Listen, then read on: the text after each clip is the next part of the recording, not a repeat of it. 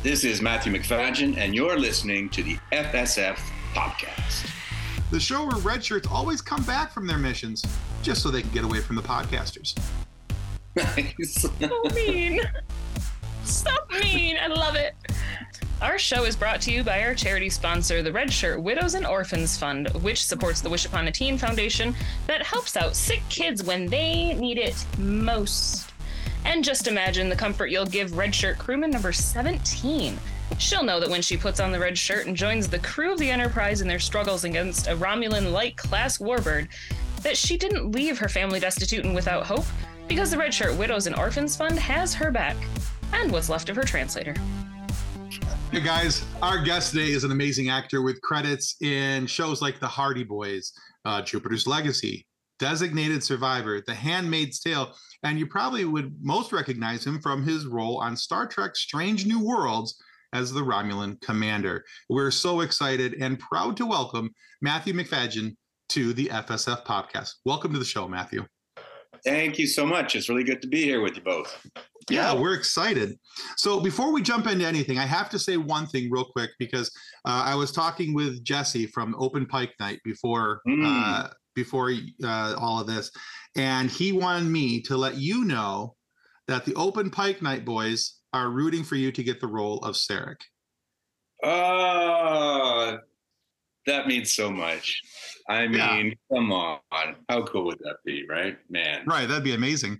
And yeah. I was so I went back and I was looking into it. I knew who Sarek was. I'm we'll get into this a little bit later, but I'm still kind of fledgling in my Star Trekishness. Oh, thank goodness. I've been on these shows with folks that know so much, and I'm so intimidated by that. So I'm glad if you are ignorant like me. Yay, me! Yeah, so when he was like Sarek, I was like, Sarek. That name sounds really familiar. That sounds like a name I should know. And I went back and I looked it up and I'm like, oh yeah, that's Boxstead. Romulans, Vulcans, they're pretty close. They're basically related. Okay, sure. So I'm like, and I was like, and then I started looking at it more. I'm like, and then I looked at your Romulan character and I'm like, oh yeah, he could pull that off, definitely. Yeah, he can make that work. Yeah. So that's so kind. Thank you for saying that. Who knows? Yeah, who knows, right? So yeah. I saw that and I thought, Jesse was like, yeah, okay, that could happen. And the more I looked at it, I was like, Jesse might be onto something there. So wow. Anyway, so on behalf of the Open Pike boys, we hope you get to be Sarek. So. Brilliant. Well, kisses back to them. That's like brilliant. That's such an honor, to hear something like that. I mean, I think that role is just. Does it get any cooler than that? I mean, I thought being a Romulan commander was pretty cool, but Sarek is like a role. That's massive. Yeah, that'd be massive. Yeah, for sure. I think whatever they do, it'll be the right thing. I'm sure. Yeah, based off everything I saw off of season 1 of Strange New Worlds, I'm very excited for season 2. What's coming up with that? Excited to see where they're going with a few things, because the way season 1 ended. So I'm like I can't wait for June 15th to get here. I'm like, it can't come fast enough. I'm very excited about that. So, but it's only next week. You know what? You're not alone. I mean, I think a lot of folks are pretty darn pumped about season 2 dropping. Already. We've all known it's been hanging around for 2 years. Just like, give it to us. Make it happen. Let's go. Put it in our blood. Chip, chop, chip. Let's do this. So. Yeah. Okay, so hey, we'll talk about a little bit more about that here in just a moment. Sure. But one of the first things that we always like to do with our guest Matthew is kind of set the bar as to who they are and what they are. We love stories. We're nerds. We love origin stories. We love finding out the background of people, and particularly me, I like to know what makes people tick and kind of how they got to be where they are and why they do the things that they do. So in the story of you. What influenced a young Matthew to become the actor that we know today? What's your origin story? That's a good question, and especially framed like that. I feel like it should be dark and tragic, and maybe it is in places. Who knows? We'll find out. Well, I mean, maybe it didn't start out tragic, but there was a girl in high school who ran a theater festival, and I thought she was amazing. And so I wrote a play. And I remember watching the play being performed and having a bit of a moment of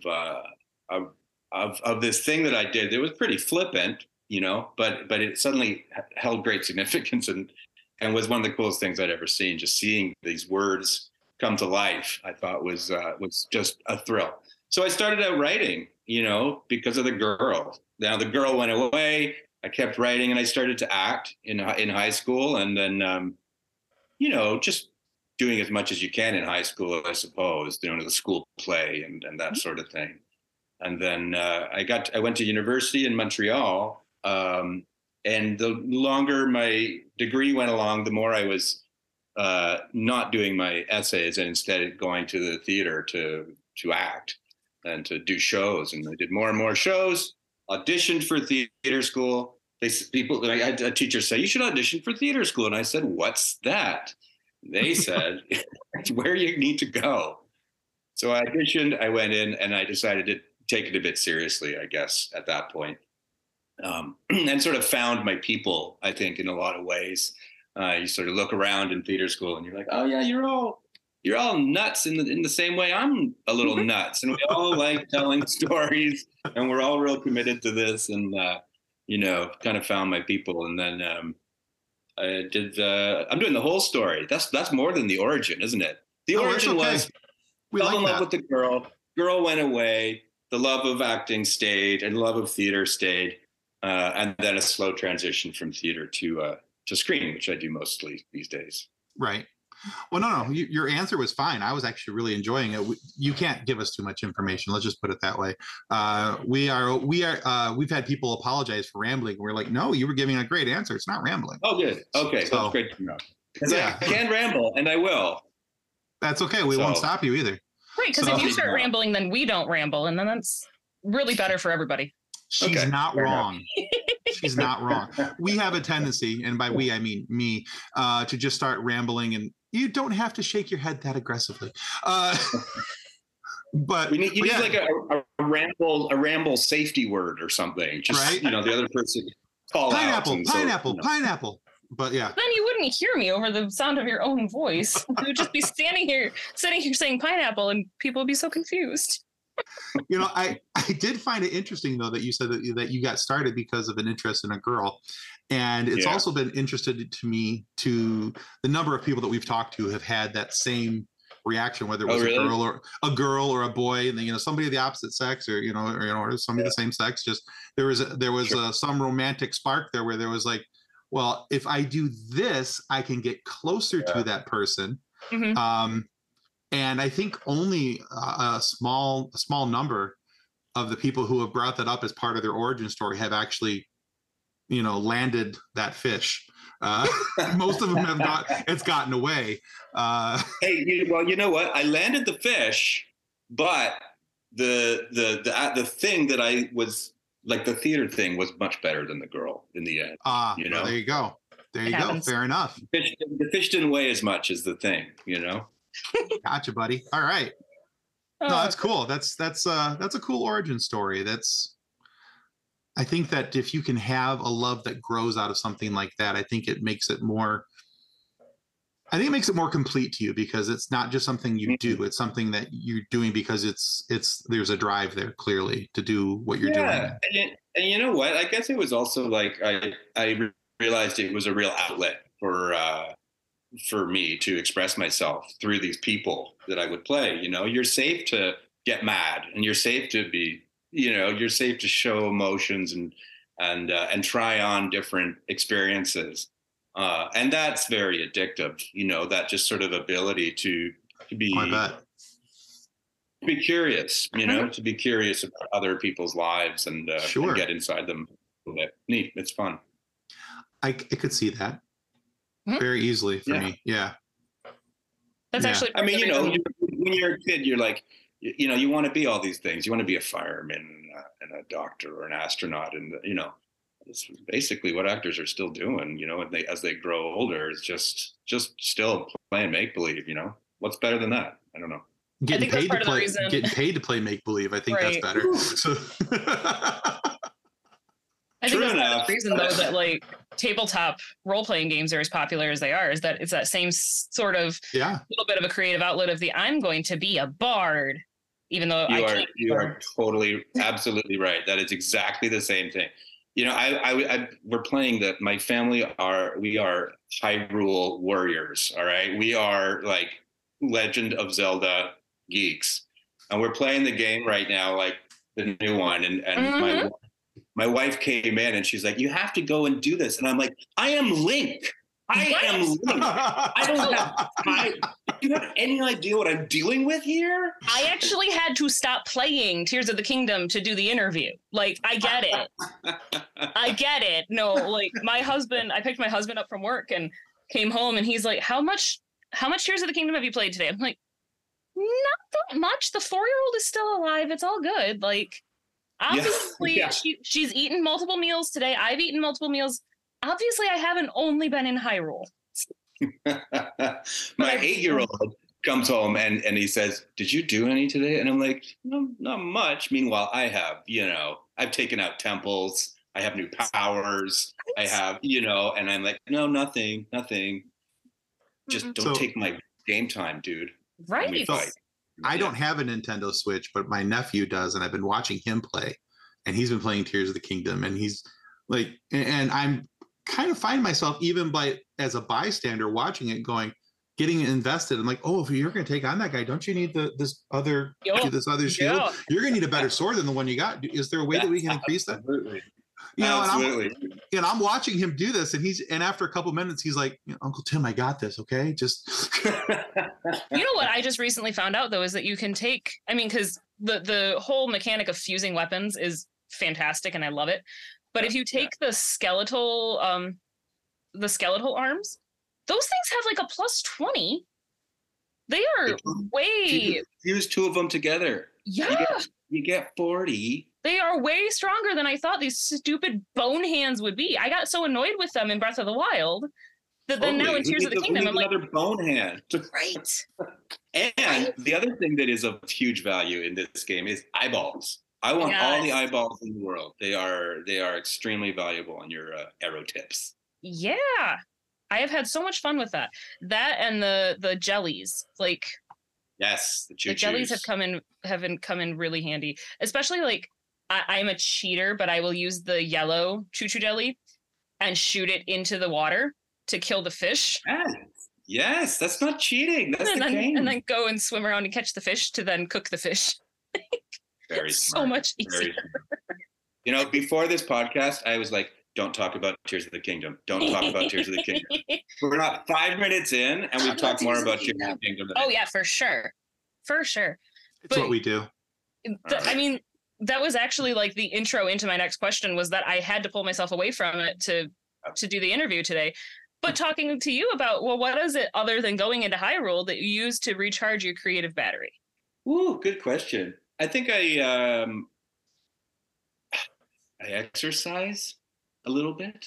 Mm-hmm. I meditate a little bit, and I hang out with very interesting people.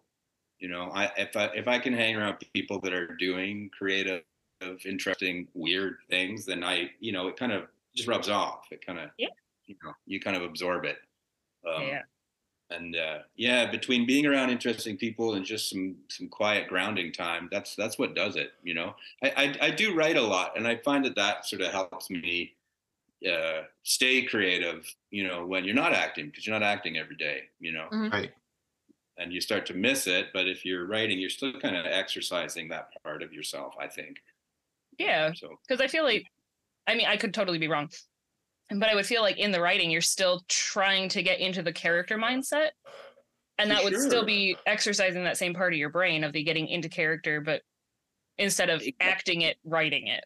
It's exactly it. And I find that they inform each other too. Like when I'm writing, I'm like, oh, what would it be fun for actors to be saying to each other? What would actors like?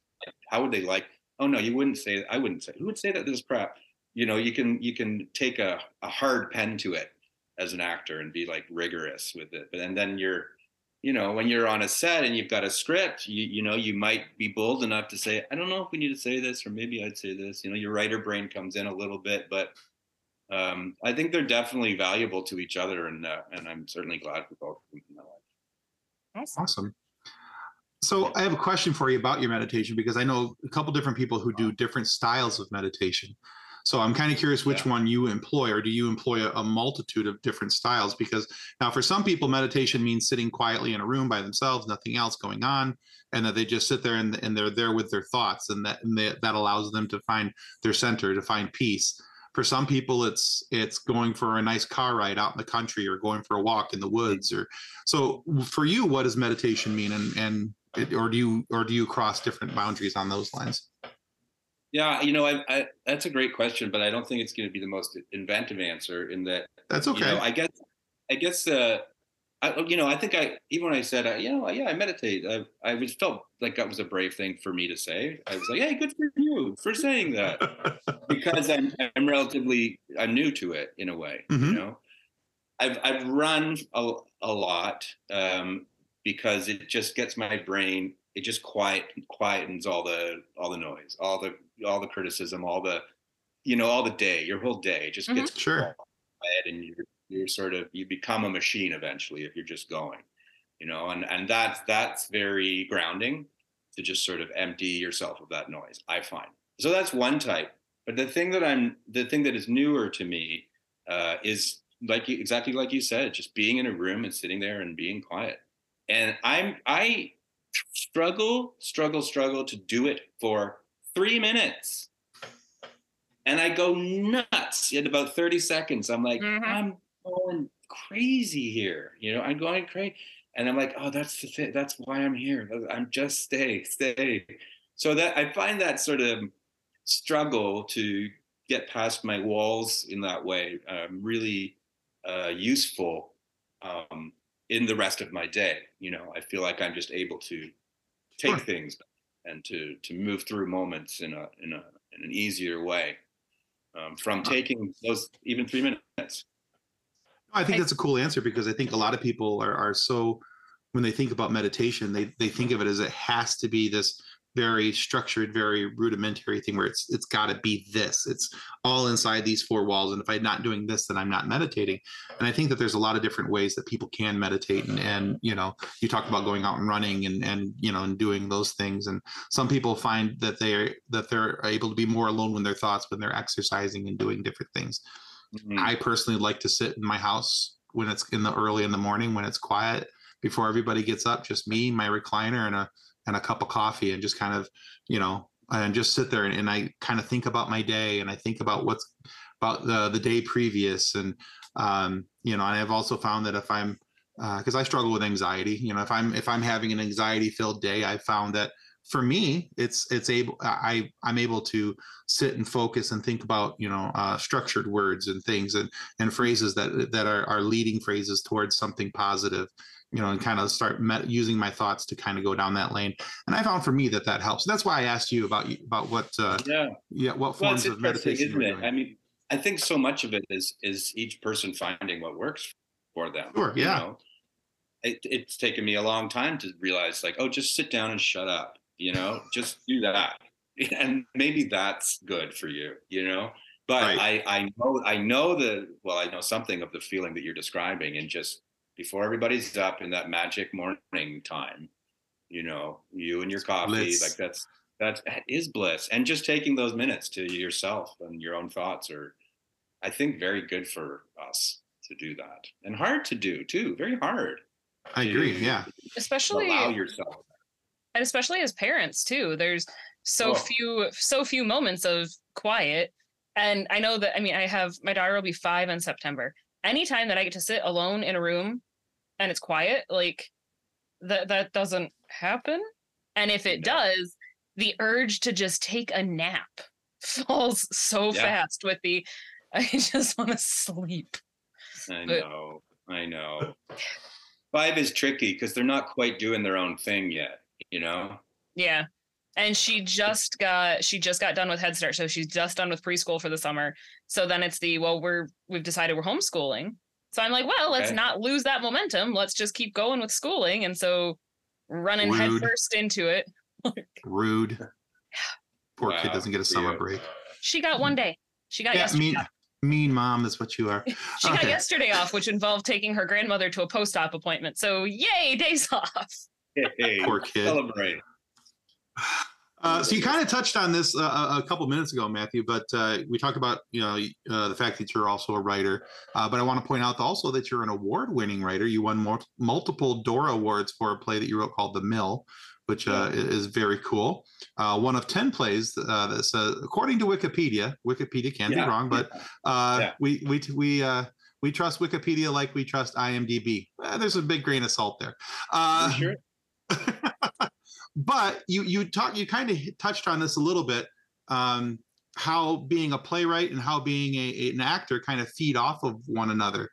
But I'm wondering if you could talk about the days where you find yourself leaning towards one more than the other, because I would imagine that there are some days where you feel more of an actor and there are days where you feel more of a playwright. And what are the differences between those days?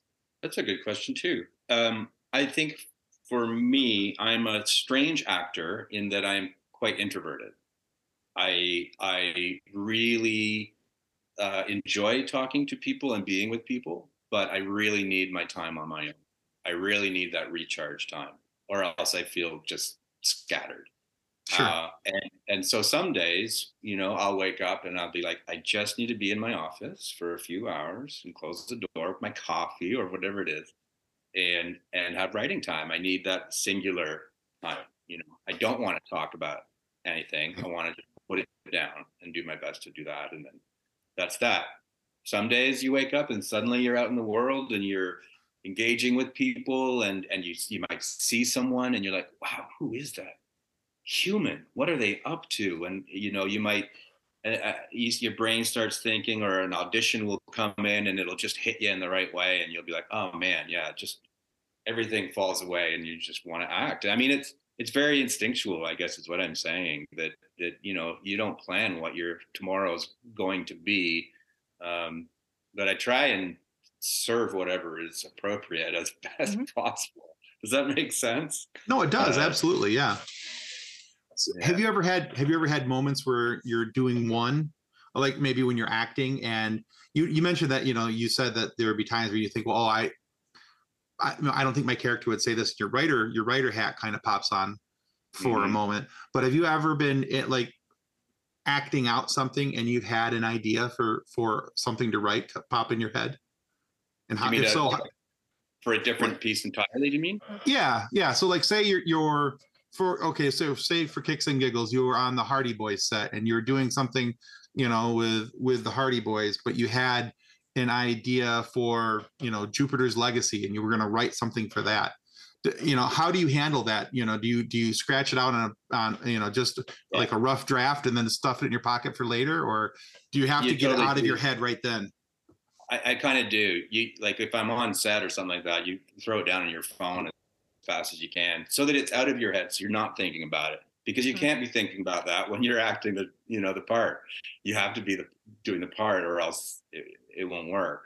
You know what I mean? So when those thoughts come, like, get this out of me. Up in my office where I do a large part of my work, there's notepads, and they're just the ideas that come that don't know where to go yet. Yeah, exactly. Right. We need those. And then rather than lying in bed at night or being on set or wherever you might be with these ideas flying through your head, you've gotten them out. They're safe somewhere. You'll come back to them when there's time. Yeah, very cool. Same as what you're doing there.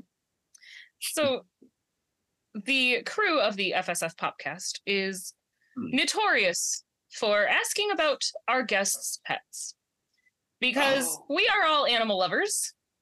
And amazing. As I looked at your website and you talked about your two dogs, Walter and Cosmo, which are also brilliant names. I love those Great names. Pets should have fun names.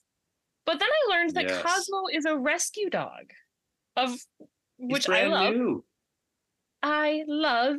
And when you first posted your pictures of him, you included the hashtag Adopt Don't Shop, which touched my heart. I am a huge, huge softie when it comes to pets. So what could you tell us about the Rebel Dog Rescue, the organization that you found Cosmo? Whoa! I'm so glad you're asking about that. What's that one's name? That's our two dogs. That's Mia and Toast. Mia's our pit bull and Toast is our corgi. Oh, my son wants a corgi. He'll Wonderful be so dogs. jealous. Yeah, are they? I don't know much about them. Oh, they're They're wonderful. giant slippers. Yeah, she basically Giant slippers. just be prepared to sweep all the time. Buy Roombas, invest in Oh, Roombas. big They're- cheddars. Oh, horrible! They're double coated, but Cheddars. it's worth it. They're good dogs. Yeah. And Yeah. Toast specifically likes to lay on people's feet. The last time we were over at Tim's house, Toast just wanted to sleep on my feet the whole time, and that was the Oh, they're warmest my actual feet have ever slippers. been. Oh yeah, Oh yeah, like she wants Yeah. to be a flipper. it's her jam. If you're sitting down, she likes to lay across your feet, keep your toes warm. That's amazing. Amazing. So I also have a pit bull. Her name is Zoe Jane, so she's named after 2 Firefly characters because why not? That's what you And do. then we have 2 cats. We have Nymeria Patrice, so she's named after a dire wolf, and Okay, Patrice thank you. and Patrice from How I Met Your Mother. Amazing. Yes. And then I have a tuxedo cat who is the only one of his litter of kittens that is not polydactyl. He was the only one that had the Oh. normal number of toes, but Weird. he is the only tuxedo, but his name is Ernest Fitzgerald, so he's named after Ernest Hemingway and F. Scott Fitzgerald. But he's Amazing. tuxedo cat, so he's supposed to be all fancy, and then we just typically call him Nern. Nern? Nern. There's that. How do you get to Nern? From Ernest to from- Nerny to Nern. He's I gotcha. Okay. he's such he's Such a got nerd. one brain cell. That's He's it. got one Didn't- brain cell. Didn't Honora tag him with Nern? Yeah, my daughter couldn't say Ernie, so he was Nern, and now it's kind of stuck. That's But cute. then it's so That's- funny too, is this cat will sit in the hallway in what we refer to as the Al Bundy pose, where he is leaned up against the know wall, it. his back feet spread, and the paw in the front. And I'm like, dude, if you Yeah. were wearing pants, I know where that hand would be.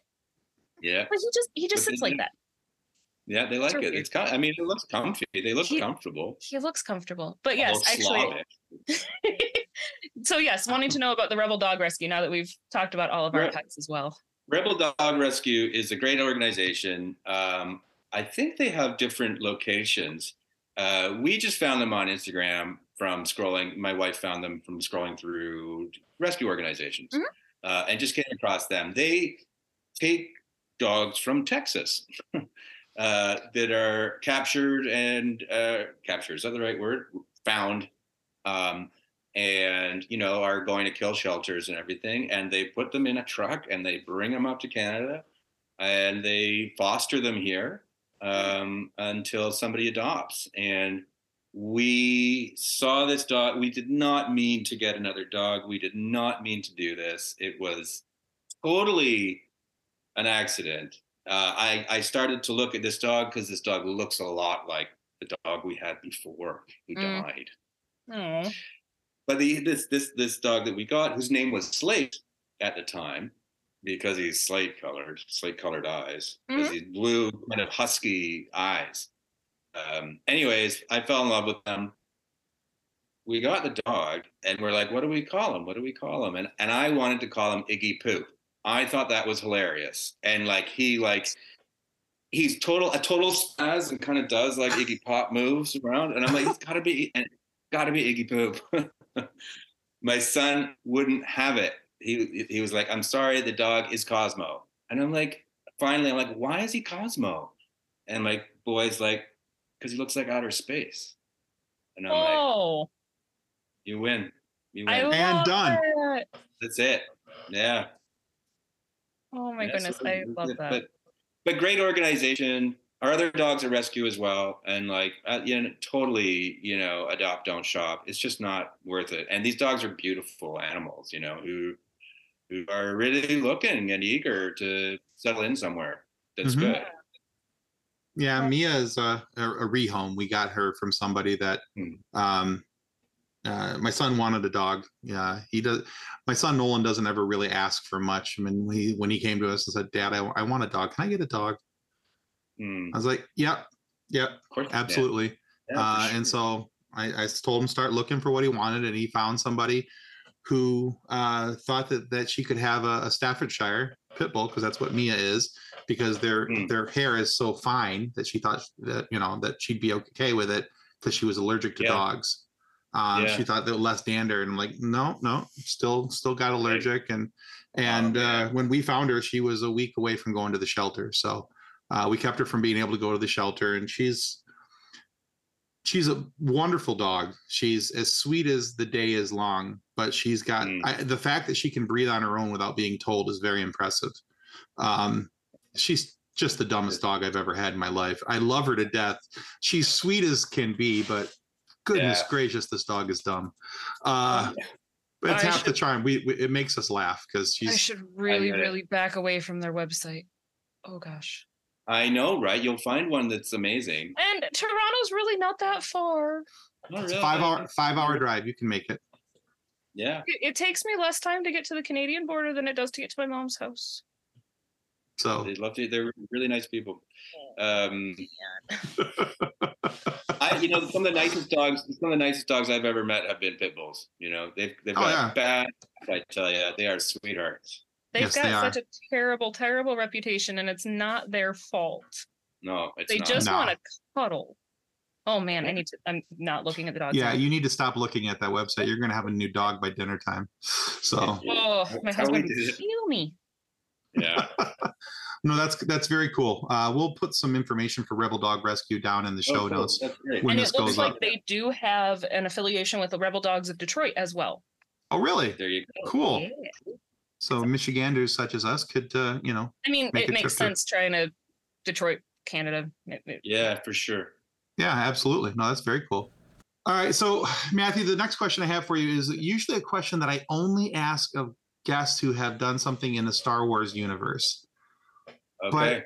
But over the last couple years, and primarily due to how amazing Strange New World Season 1 was, I found myself liking Star Trek more and more and more. Strange New Worlds for me, indeed. It's a two-part question. Were you always a fan of Star Trek before acting in the universe? And if so, what was your entry point into the fandom? I'll let you ask that part first, and I'll ask the second one in a moment. You said fart. I did say You fart. said fart. I said No fart. swearing. God. Yeah, I have a boring answer for that one, I think, and it's a very stereotypical answer, and that's Khan. I was a kid when Khan came out, and Star Trek had always been around, it had always been on the television. I'm of an age where I was a kid and I'd watch the old episodes, but I didn't really. It was of a different generation than I was. I didn't connect with it. Star Wars did come out when I was a kid, and was sort of where I gravitated towards. Just that's how things work. But when Khan came out, Khan was different. Khan was scary. It scared me, and I'm like, ooh, Star Trek. I didn't see that coming. Nothing. I mean, maybe now, but I've watched it a few times, but nothing dated in a good way, like the original series. It was a scary movie, and I thought that was super cool. But I don't know if I was ever a huge fan, to be totally honest. I love Strange New Worlds. I think that's a terrific show. I love Next Generation, but I wasn't had to be there every week to watch the thing and see the thing and know what. Yeah. Did I answer that question? No, that's a perfect answer. Yeah. And honestly, I think that you and I have pretty much the same feelings about that, because I was never a big fan of TOS. Just didn't really appeal to me. I think your answer is, as something I'm going to steal for later, is that it was just of a different generation than I was. And because I was so enraptured by Star Wars and all the laser swords and the pew-pews and all the things, that I found myself ignoring Star Trek. But I always liked Wrath of Khan. I always thought that was a really, really good movie. So well written. Yeah. Khan was such an amazing, amazing villain. Never seen anybody like that before. Certainly not from outer space. Yeah, absolutely. I saw, we had a meme in our Facebook group the other day and I stole it and shared it out on our Twitter page, that said that the Wrath of Khan was essentially a hostile Zoom meeting. Because Khan and Kirk are always just Which really? I very Didn't much go enjoyed. Hostile Zoom meeting, yeah. All right, so here's the second part of this question. So even though you didn't have that deep background in Star Trek then, and we talked about earlier how you're kind of you like myself, you're kind of a noob to some of these things. You're kind of learning as you go. But what does it mean for you to be part of the Star Trek universe? Oh my gosh.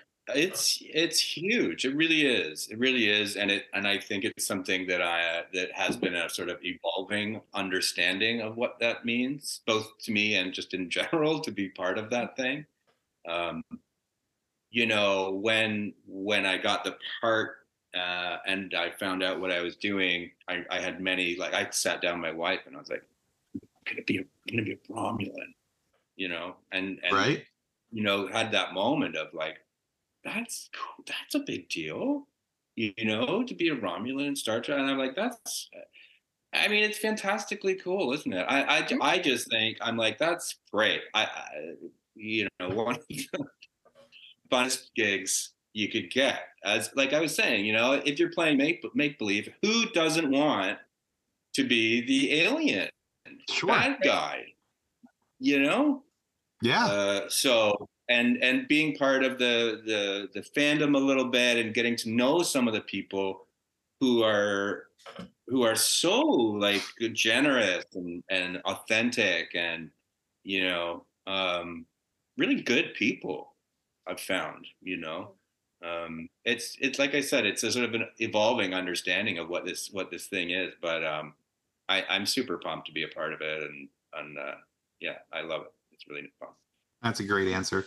On the Star Wars side of things, anytime we've talked with people about this, I've always responded with, if I could even get my name in the credits somewhere, and this applies to Star Trek now as well too. It doesn't matter if I was just, if I was a water boy for somebody, but if my name's in the credits somewhere, I would be thrilled. I was the guy at the end of the bench, guard of the water bottle, tackle whoever comes near it, whatever. I don't care. But that, so being able to be in, I think that for me, looking at it for both Star Wars and Star Trek, shoot, any nerd universe, actually, let's be honest. I'd be thrilled just to be able to have my name in the credits somewhere. I'm with you on that. Like I auditioned for Star Trek a bunch before I got this part. Okay.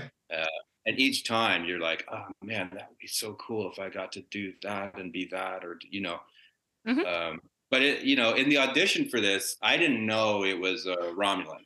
They just the sides just said commander, right? So you don't know that you're doing this part from that episode featuring that actor, right? I didn't know all that going in, so I had another sit down with my wife when I was like, it's the Mark Leonard part. It's oh my God, it's balance of, oh my God. So that was a real understanding. The significance of that episode was a big moment. And, as you alluded to Sarek earlier, like that's a big part of fandom. That's a big part of the whole story. Yeah. That's very cool. That'd be awesome. I found too that as we've talked to people from Star Trek and people from Star Wars, that it seems like I've always been a fan of both, but the more I talk to people, the more I'm like, man, the Star Trek fandom is the coolest. Like, it is like the bigger family. It is everybody feels welcome and accepted, and like that's the part loved. Of it, right? I think that's the part of it that's different, is that Star Trek is the more inclusive gang. It's like, it's true. Whoever you are, you exist somewhere in the universe, right? Star Wars has like one woman on a film. Yeah, it just ain't the same place. And that's the thing, is like, growing up as a Star Wars fan, it was I was a kid during the prequel trilogies, so you had Padme, and it's like, Padme is great, but that was it. Yeah. There was Padme, right? Versus Star Trek, where it's the Captain Janeway is just the top of it, and I love Janeway.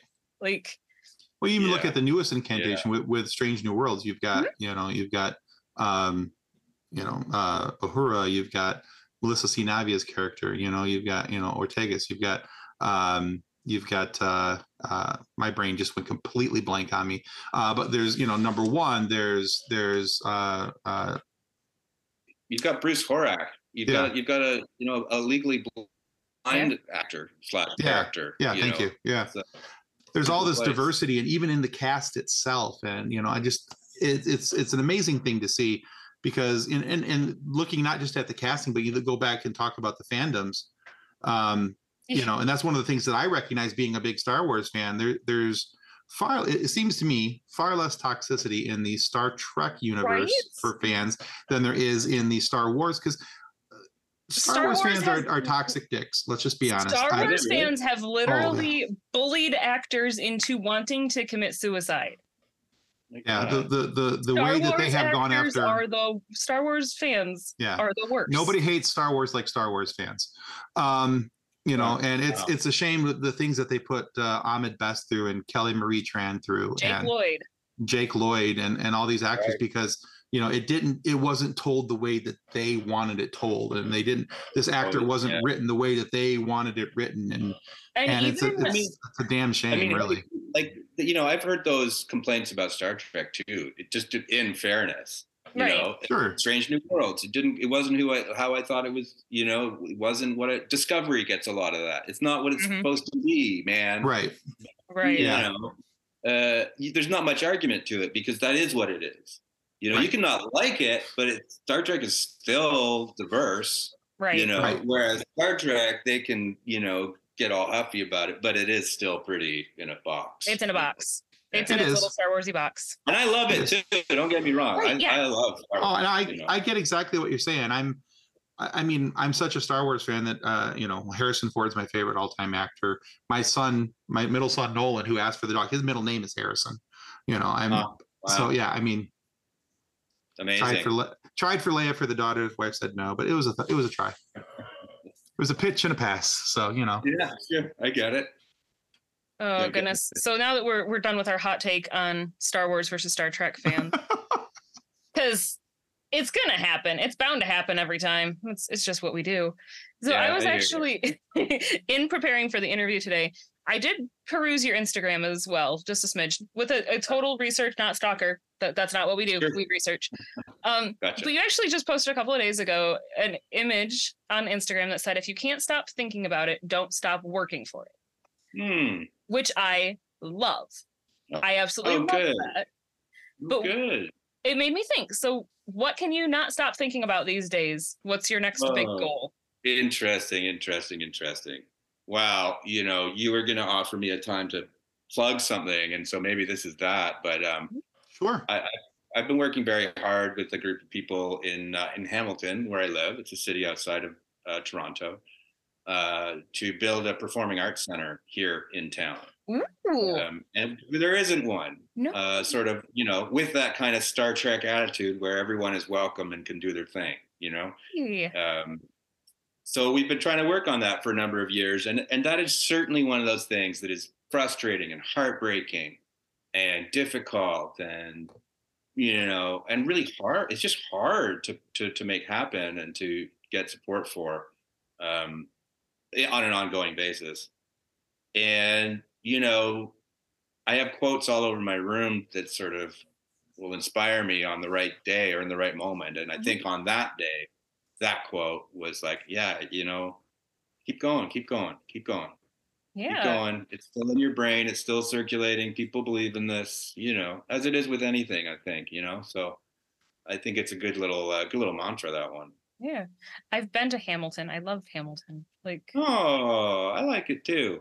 It's nice. It is just I felt like when we were there, it was just conveniently far enough away from Toronto that it wasn't super Toronto-y, which I love Toronto too, but it's just quiet enough. I was real happy to leave Toronto, and Hamilton kind of is far enough that you're kind of like, oh no, it's its own place. It's different. It's got a bit of a different attitude. It's got an industrial area, but it's got a lot of artists that have poured into the city as populations have been moving around, out of big cities. A lot of folks have come here. And so there's a need for this kind of place in Hamilton. So that's Oh, part of what I've been up to, and I'm working hard on. that'd Awesome. be so cool. I mean, because I know that there's the performing arts spot of Toronto. I mean, we went and saw Phantom of the Opera at the Pantages in yeah. 97. Wow. Yeah. I was 5. It's not a good musical to take a 5-year-old to. Scary. Is it scary? It was terrifying. Yeah. It was absolutely terrifying. Like, did not like mirrors for years. Yeah. And it wasn't until the movie came out in 2004 that I watched it again, and I looked at it with wait a second, this isn't as scary as I thought. No. In fact, it may be awful, but at the time, terrifying. Right. I mean, still super weird that this guy lives under the opera house and has come through your mirror to take you to the basement, but also beautiful and wonderful, and I love the story. Yeah. Yeah, paddle me down your sewer, romance, whatever. Yes. Weird. Well, yeah. It's a very strange musical. Still only one of 5 musicals I would ever watch. Oh, really? What are they? Do you literally have a list of 5? I did. Yeah, I did. So every Wednesday we have a thing on our show we call the 5 at 5, and I'm notorious on our show for hating musicals. Yeah. Okay. I pretty much despise anything. I just can't. I He have a doesn't hard time understand why people sing at him for no apparent reason whatsoever. It just seems very pointless to me. Yeah, so anyway, let's see. I think the 5 were. I included a couple things I had already seen and enjoyed. So one of them was Phantom of the Opera. My wife loves musicals, and she had taken me to a couple, and then after a while, she stopped taking me because she stopped. because you're a pain in the butt. Well, there is that. I was trying to find a nicer way to say it, but yes, essentially. That was my nice way of saying it. I was ruining her show going experience. Let's put it that way, because I was asking too many questions because I was confused as to why people were singing. But that was not the case with Phantom of the Opera. I very much enjoyed that. I found the musical score to be the most interesting out of all the ones that I had gone to. There's a show on Apple TV Plus called Schmigadoon, which I think is absolutely hysterical, and I like that. Yeah, Kathleen turned me on to that one. I'm a big Monty Python fan, and I think it'd be fun to watch Spam-A-Lot. Yeah. I've never seen it, but I would be interested in that. And then 2 are the other 2 were written by Lin-Manuel Miranda. I've never seen Hamilton. I've been told that I need to. Especially because I like hip hop and I enjoy and I like the Revolutionary War era for American history. So it seems like a no-brainer. What more do you need then? You got Hamilton. You like hip hop. Right. You like. And the other one is called The Heights. So just because it has Lin-Manuel Miranda in it, I thought, well, he did this, and everybody seems to think I'll like this, so maybe I'd like that too. And I looked into it, and why haven't you seen Hamilton yet? It was a musical. It's literally on Disney Plus, though. Like. I know. I was just delaying it because it was a musical, and musical. Okay, well, technically it's an operetta, if that makes it any better. Because there's only like 2 spoken lines. Yeah, everything else is either sung or rapped. I don't know that you're helping its case, but all the same, I'm still interested in. It sounds like you like the sort of newer stuff, is what I can hear. Probably, you know what I mean? Phantom of the Opera is sort of bridging that gap between like really sing at me musicals and like a newer era. Maybe? Yeah. Whereas I grew up with like the Rodgers and Hammerstein because my grandma was an opera singer. That's a different thing. That's a totally different thing. Yeah, my grandma was an opera singer. My mom and my dad met doing community theater. Like I grew up with Oklahoma and Seven Brides for Seven Brothers and my heavy stuff. My wife has a few hidden skills. One of which is that she can pretty much do the entire script of Seven Brides for Seven Brothers, because it's one of the most ridiculous stories and films ever. Yes, it is. Ever. It is. And like talk about things that are like don't stand up with like how our world's changed. Like all of those are really problematic right now. Oh, yeah. Like the title alone is like, what are we doing? Everybody's marrying everybody? Yeah. Oh, it's okay. My high school did Seven Brides for Seven Brothers when I was, that would have been because it's got a it would big have been my cast. Everybody 8th gets grade part. year. Yeah. So it was the year before I was actually in high school. And it was a very well done production, other than when one of the 7 brothers' towels fell off and he wasn't wearing anything under it. Oh, formative moment for you there, hey? On stage in an elementary school. Yep. Like, just hanging brain in the elementary school. Okay. It's right up there with when they did Footloose and the guy actually decided to punch the other guy in the face and broke his nose during the show. And wow. Live theater gets fun. Yeah, Live theater gets fun. Dangerous. All right, Matthew, we have one final question for you. What's that? This is our silly question. We warned you about this in the pre-show. So this, because the rest of our, as Kathleen is so prone to say, because the rest of our questions have been so serious, this is our silly question. All right. So if you could send someone a lifetime supply of something, but it has to be someone who annoys you, what would you send them and why? You know what? This is a evasion perhaps, but I remember when I was a kid, there was this, or when I was a kid, I was younger, I lived in Montreal, and I remember going up the street to this pool hall that I used to play at. And it used to be this amazing place, and then they changed owners and they changed how it looked inside, and all these bikers started playing there. Ooh. And it was just this totally different vibe, totally different place. It wasn't friendly, it was dangerous. All these things it just changed.